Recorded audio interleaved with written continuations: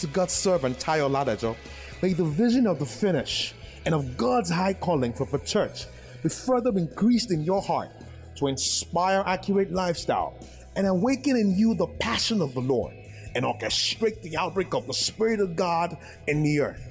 Be blessed in Jesus' name.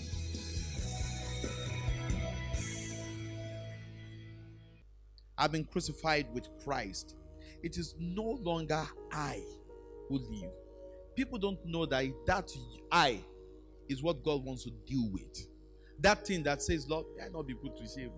Lord, though, please arise and vindicate your life in me, in my life. Praise the Lord. Those are the things God wants to deal with. It says, it's not I.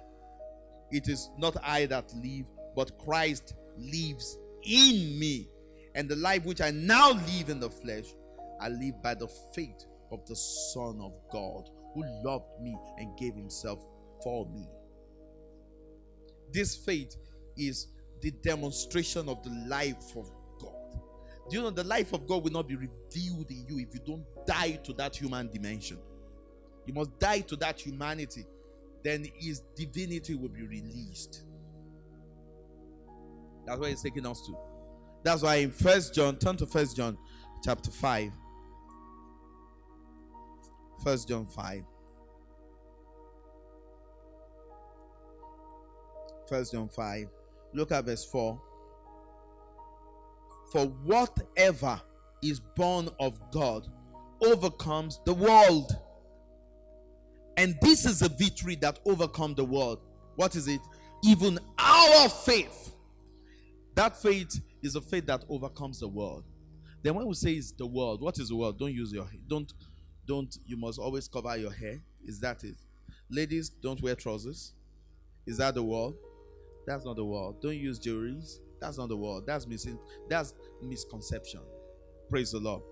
You know, it has nothing. The devil doesn't deal with all those rubbish. He deals with the heart. Praise the Lord.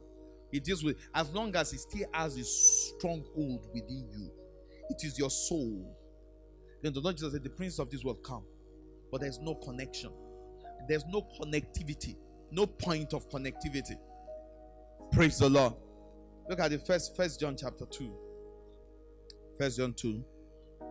I take it from verse 15 to 17. The Bible says, do not love the world or the things in the world.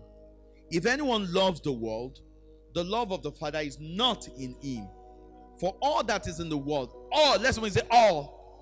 everything in the world is controlled by these three. One, the lust of the flesh. Or when you say Hollywood, you see the world, complete world. The lust of the eyes and the pride of life is not of the Father, but is of the world. And the world is passing away. What is passing away? The world. And the world doesn't want to go alone. It's carrying along the hidden. It's carrying along a lot of churches and believers. And the Bible says, but he who does the will of God abides forever. That's something that cannot be overemphasized. That is separation. We must be separated. Come out from among them and be thou separate. Hallelujah.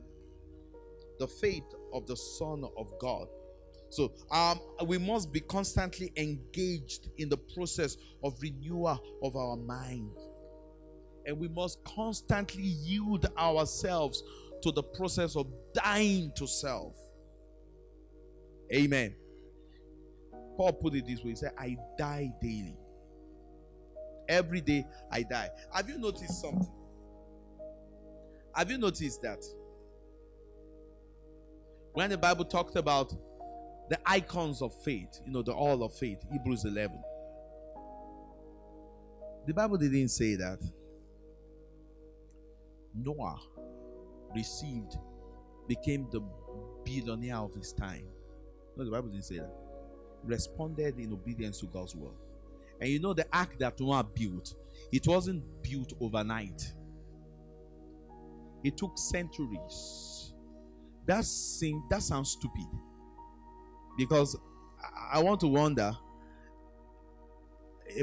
somebody that is like 150 years telling his grandson saying that man is building the ark and says God is going to destroy the world. He's like, don't mind him. Before I was born, he's been building it. You know, your dad, before your dad was born, he was still even.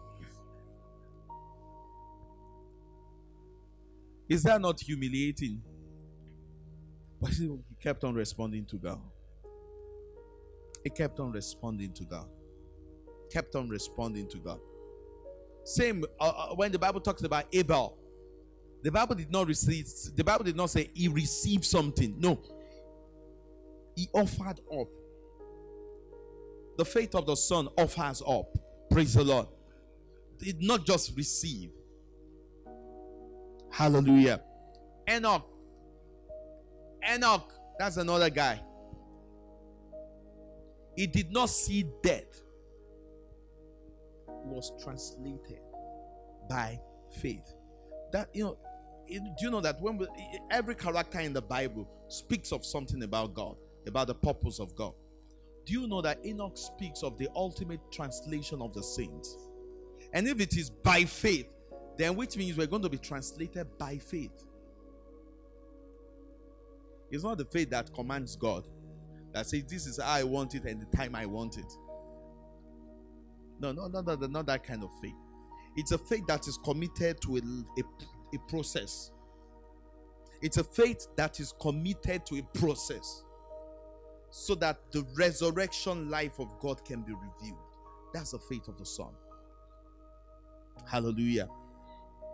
And that's what God has called us to. He's called us to that place where we're totally committed and devoted to His divine process so that the resurrection life of Christ can be revealed in us. Thank you for listening to this timely word of the Lord.